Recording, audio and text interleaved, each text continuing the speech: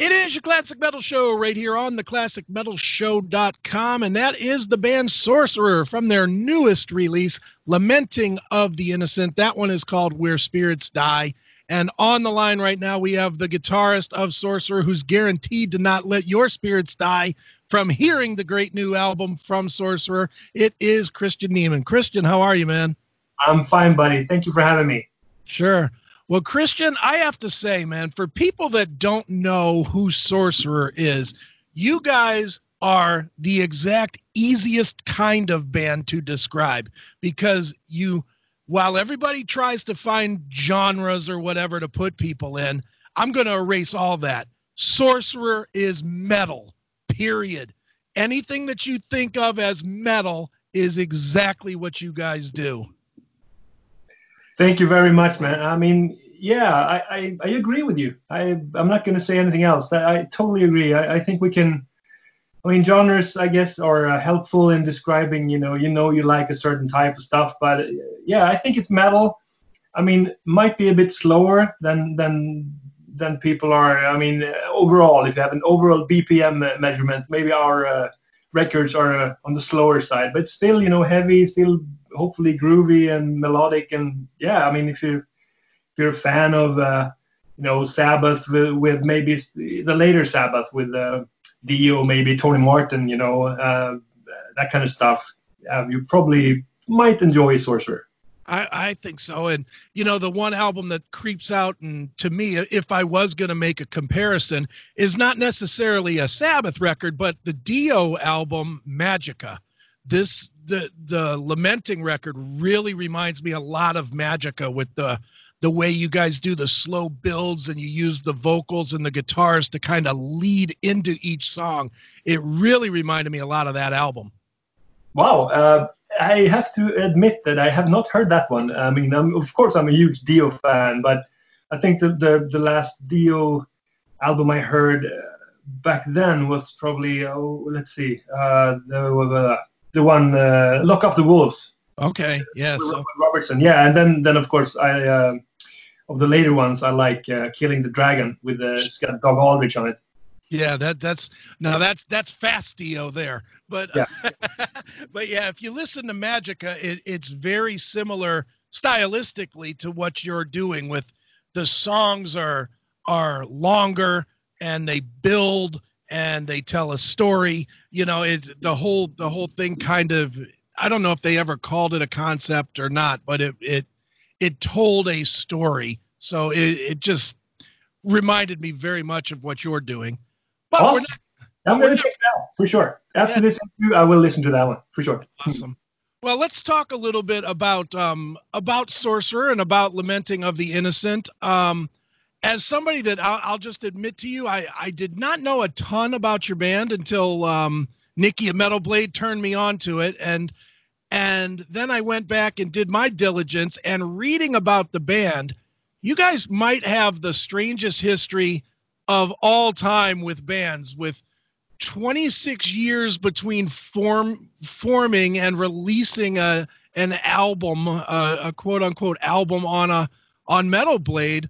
Talk a little bit about this history, because if this isn't a story of perseverance, I don't know what is.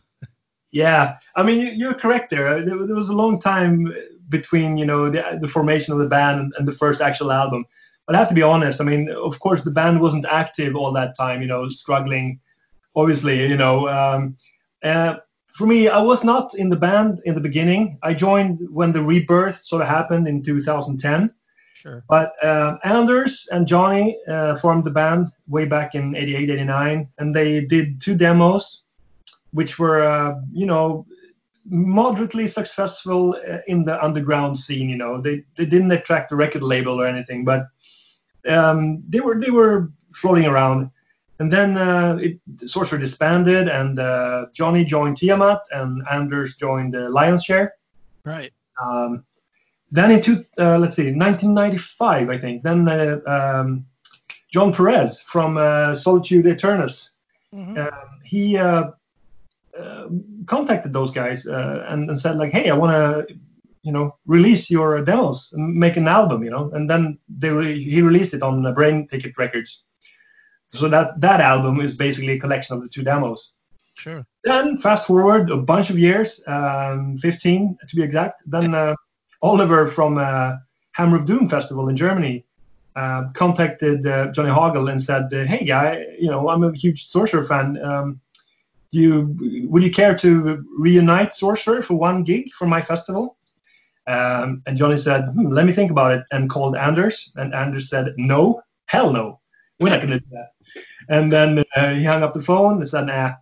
And then he thought about it for 5 minutes and called him back and said, like, "Hey, I mean, it could be fun though, but what about the other band members? We don't really, they didn't have any contact with the two guitar players and the drummer. So they're like, well, let's get new guys, because I mean, Johnny was the main songwriter and Anders is the singer. So those guys are the main guys anyway." Sure. So, and they were like, so they called me. I mean, I knew Anders from Therion and I knew Johnny from around, So I got in the band and rounded up some other guys, and then we did a couple of festivals. Sure. Hammer of Doom, and then Up the Hammers also in Greece, in Athens. And after that gig in Athens, we got such a tremendous audience reception. Everybody sang the songs; they knew the lyrics better than us. It was mind blowing. It was amazing. And after that gig, we said like, "Hey man, we should probably try to record an album. A real album." Mm-hmm. And that's what became In the Shadow of the Inverted Cross. That Sure. That was the first the real album after a bunch of years. Sure. It really is crazy how the kind of the metal circle of life kind of came about with all of you guys. Obviously this band had an origin and then it had almost a second birth, and in Sure. between, just like you were mentioning, some really big bands that you guys were in, whether it's Tiamat or Lion's Share or Therion and whatnot. Yeah. I mean, these are maybe not here in the States, they're not huge bands, but in Europe, these are some large bands that are very well respected. So for those that are learning of Sorcerer for the first time, this is not just a scrag bunch of guys that are just throwing a band together. It's a very successful collection of musicians. Yeah, I mean, we've done our part, Sure. We paid our dues and then toured everywhere, I think, Mm-hmm. So, but that's also a really nice thing about the band. I mean, since we're older. Let's just not, we're old guys. So we have the experience, and when we're pretty chill guys, we don't want any trouble or any drama. We just want to make music and have fun, Sure. That really works, And as you get older, as I mean, in every way of branch of life or whatever you want to call it, you just want to have a nice relationship with people and hang, have fun. Mm-hmm. That means so much, and in this case, it also means we could make some cool music, So it's really a nice situation. Sure. Now, and you definitely have created some cool music. I know the latest release, Lamenting of the Innocent, like I said to you, yesterday when we were texting back and forth, I love this record. I can't stop playing it. I like, as you can obviously tell, I'm a Dio Sabbath, Candlemass kind of person, Cathedral. I love that sound and that style. Yeah. And this one though is different than even your previous albums. Like you said, it's a little bit slower, it's a little more methodical, and it's really, it's almost progressive without being prog metal. It's a very progressive song structures, but not necessarily. Nobody's going to confuse you with Symphony X or Dream Theater. No, I don't think so. Yeah. I mean, we try to.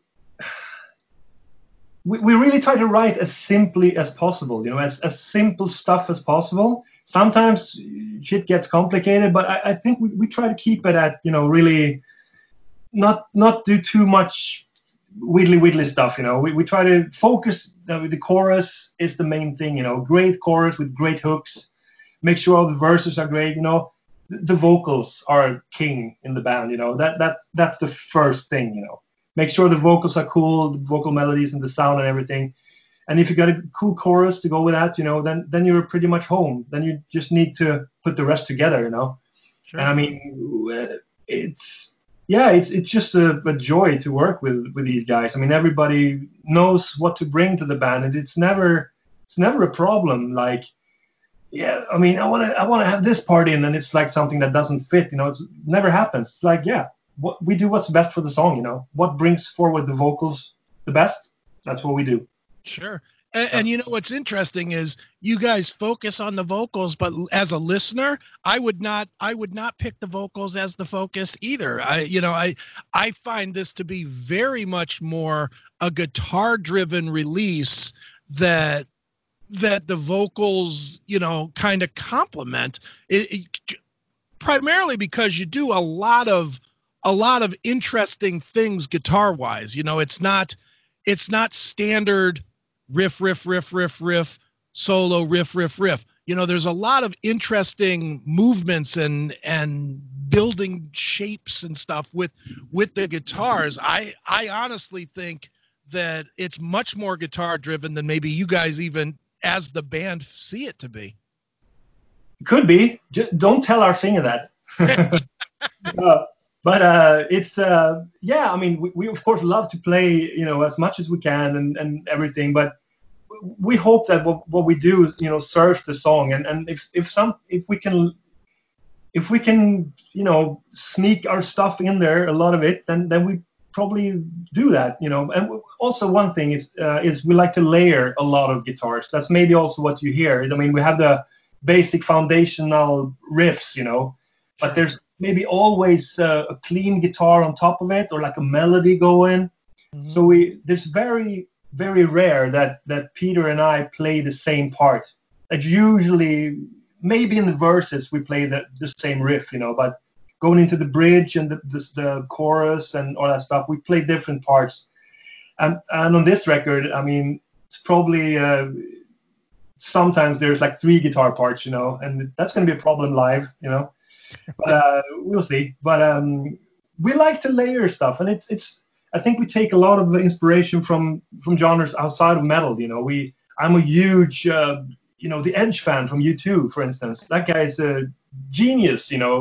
I love his playing, and so there's a lot of like stuff like that, small melodies here and there with delays just tucked in somewhere low, and almost could be a keyboard part, but it is guitar, So. Sure. But I'm glad to hear you appreciate the time that has gone into the guitar arrangements. Oh, great. Well, yeah. Let me ask you this. Is the album itself a concept record, or are there just pieces in the album that make it feel a little more conceptual? I didn't see it written as a concept record anywhere in your press, and if it is a concept, it's a concept I didn't follow real well. But then there's songs in the middle, like Deliverance as an example. Deliverance feels very much like a piece that could have been written to move a story from here to here, and that's what made me wonder if this is indeed a concept album or a loose concept album or what you were going for. You are indeed right. It is a concept album. Okay. But it's not a chronological it's not like Operation Mindcrime, It doesn't start from A to go to Z, It's the concept is about, the witch burnings and this book, the Malleum Maleficarum, the witch hammer. With the witch burnings and all that stuff. But every lyric deals with that subject in one way or another. But it's not like going from here to here. It's right. Just it's a bit jumping around. So. But it still deals with the same concept. So you're absolutely right. It is a concept. Sure. Is it difficult to write toward a concept and specific? Maybe not for the singer, but again, I go back to the band. It's very, in my mind, I would imagine it's very complicated to come up with riffs or with music to fit where you're trying to tell the story. Is that indeed the case, or is it easier than thinking? I think you're absolutely right. I think the thing was, I think from the beginning, I seem to remember we started out with the idea of having the chronological thing going, Mm-hmm. But it became really complicated because we don't really meet up much and rehearse, and we didn't really sequence the songs before long after everything was written. If you want to, you need to sequence the songs early and make sure that they fit tempo wise, and like it's a good sequence. We didn't do that, so, and by the time we thought about that, then it was too late. And we sort of said, like, okay, just write lyrics, and it'll be a concept that deals with this subject, but it's not in an order. So that's the easiest way to do it. So for us, I mean, actually for us, it wasn't any difference than writing a normal album. Sure. But had we done that with the chronological thing, then definitely it would have been a challenge to, here you need something that's a breather. Here you need deals with something violent, so it should be a fast song, and this should be a really slow song. Then it's a different challenge for sure. Sure. And you know what is, I think by having more of a loose concept like this, you actually recorded a more listenable release. Not that obviously Operation Mindcrime or the Crimson Idol or, pick whatever album you want are not listenable, but they really do lock themselves into 70 minutes of listening or whatever it is. You kind of have to start here and end here. The nice thing about Lamenting of the Innocent is, yeah, you can listen to it from start to finish, but at the same time, you can pull out songs and just kind of listen to it. And to be honest, one of the unique things that I would put in sort of the Iron Maiden camp is the song length is long enough on a lot of these songs that if you're digging what you're listening to, you can get your fill from it without getting overloaded with the concept. Does that make sense? Yeah, true, absolutely. I mean, we have a tendency to draw out the songs a little bit, but I swear to God, it's not like we try to make long songs; they just happen, Right. If these songs were pop songs, normal pop songs, 120 BPMs, they would be half the length. But since we play slow, they're twice the length. Sure. Now, on the new release, you did have Candlemass's Johan Landquist jump on to the release. How did he end up, involved in this? Yeah, Anders, our singer, was in a band a long time ago, way before Sorcerer. I guess when they were maybe 14, 15 years old or something. Okay.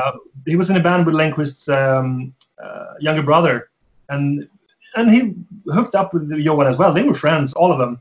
And I think this was also after Johan had already left Candlemass, and then they just stayed friendly, They've always kept in touch over the years and met up and, celebrated maybe birthdays or something, or, just went for beers or whatever. Right. And then when this record came up, and with Johan back in Candlemass again, Anders' idea was like, yeah, we should really have Johan guest on the album because he's a great singer. I love his voice, and he's a friend of mine. So what do you guys say? And we were like, of course, that's an honor, Sure. So he just contacted him, said like, hey, do you want to sing a song with us? And he was absolutely no problem. He's the coolest guy. He's such a relaxed. He's what a sweetheart. Sure.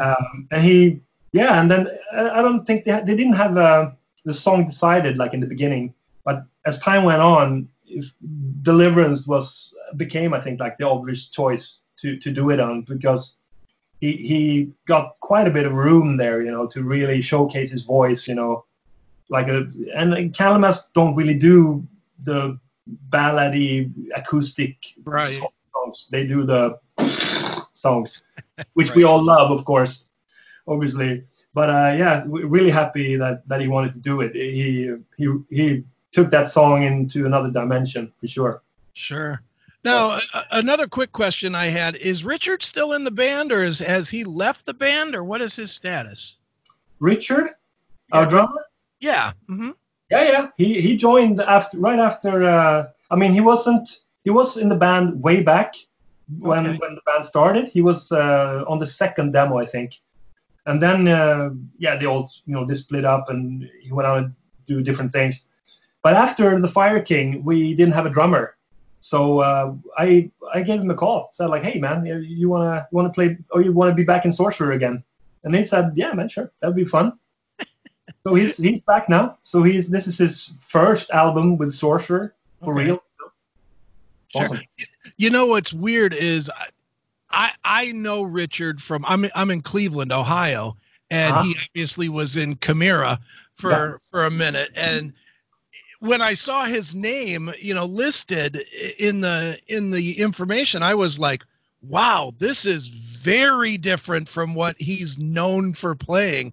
Yeah. It's he's known for playing in such fast metalcore bands, and now he's in this band. It's Yeah. like, wow, what a change. Yeah, and it's really funny because whenever we go to play a concert, me and Peter, we always sit, warm up on guitar, try to get warmed up. Mhm. And it's like Ricky doesn't have to warm up. He's like, this is so easy. It's such an easy gig for me. I can just walk on stage, grab my sticks, walk on stage, and just play. I don't have to do anything. So I guess he's happy for that. He doesn't have to, sit down and go blast beats for an hour before, to Right. yeah. But he's awesome. He's such a versatile drummer. He can play anything. I mean, he can play. I heard him play some of like really deep like pop grooves, like D'Angelo. Some of those grooves, like amazing. So yeah, he's my favorite drummer. Sure, Sure. definitely. Yeah. Now, Kristian, obviously, the world is on pause right now, and everybody's sitting at home. I've been asking everybody this one. I'll ask you the same question. Is this, while it's certainly uncomfortable and it's not the best situation in the world, is it a good situation for a band like Sorcerer who's still, establishing, name recognition around the world because there's so many people that are, kind of trapped at home looking for something new and something fresh to hear and listen to? Yeah, we tried to look at it that way. I mean, obviously, we would have loved to gone out and supported this album with a bunch of shows. That was the main focus. We really wanted to take Sorcerer to the next level and do much more touring, much more gigging. Sure. But like you said, everybody's stuck at home now, and hopefully, what you're saying is true. Everybody's bored out of their minds. So they can stay home and listen to Sorcerer among other bands. Sure. Yeah, that would be great. Sure, definitely. Well, what do you, if best case scenario, and I obviously know no more than you or anybody else, including all these world leaders, but let's just say they reopen the world June 1st. Okay. Will that give you guys enough of an open window to be able to get out there and play some shows and promote the band, or do you kind of almost have to look at right now as here's an album and it's going to end up being a bridge to the next album, a year later? I think if we would open up in like you say a month or two, then sure we would get out there and play as much as we could. We're rehearsing right now. I mean we don't. I mean we had gigs, but I guess they're all canceled. But we're still playing because we love playing and we love playing the new songs. So that's what we're rehearsing now. So we would be ready to go out and play. Sure. And if like you say, maybe if this is a bridge to another album, could be. Maybe we could go out in the fall, or no one knows. We really hope we can go out and play with this album. I mean, it would really suck to have to go into the studio again and and like, okay, this is a lost album in a way. We have to make a Right. new. That would suck. But Yeah. yeah, but that's the way for everybody right now. So I guess we just have to see what happens. Yeah. And it's so, it's weird because it's only been a few weeks, really. I mean, in the grand scope, it's been what, 3, 4, 5 weeks, whatever it's been. Yeah. And yet, like today, I saw in the news that Europe canceled pretty much all the festivals for the summer, like Vakken and Yes. Sweden Rock, and all those were all canceled today. And I was like, oh my God, that is a lot of metal that is not going to get heard this year. Yeah. Yeah, absolutely. It's just too dangerous, or too, yeah, it's not good for people to Mhm. uh, to do that. So I think it's the right decision. I mean, on a grand scale, look at it on a whole planetary scale, so to speak. I mean, the music business, yeah, it's a bummer, but it's a small piece of the puzzle. It's just there's so many other people suffering, and So it's just, hey, we're going to be back. We'll be back. Maybe not this year, maybe next year, or maybe the year after that. But we'll be back. Metal will be back. Music will be back, and I think life will be back to pretty much sort of normal. We're not. Humanity is not very good at learning lessons. So everybody says like, yeah, we really have to start thinking this way or that way, and yeah, I agree, we should, but pretty soon we're going to fall back into the old wheel tracks, whatever you call it. Right. But yeah, that's the way I see it. I hear you, man. Well, for now, since everybody is sitting at home, I am going to suggest that everybody goes out and checks out Lamenting of the Innocent. The band is called Sorcerer. Why don't we do this, Kristian? Why don't you pick a song from the album? Maybe tell us a quick story about it to wrap the interview up. Okay. Then I will pick. Let's see. I'll pick the title track, "Lamenting of the Innocent." It's probably one. Yeah, it's my favorite song on the album. It started. We had the chorus, written already, and then it felt it was. I think it was actually the first song that was finished where we did the vocals on, and it set such a high level, that chorus, for us, that we felt like, okay, this is going to be a great record. After that one, it all sort of fell into place. And once we had that part, we added everything else, and we started working on the other songs. But when that chorus came together, it was like goosebumps, and like, okay, we're going to be all right. We have a great song here. So yeah, I love that song. All right. Well, I have to agree with you. It is my favorite on the record as well. So let's play it right now. This is Lamenting of the Innocent. It's Sorcerer right here on your Classic Metal Show.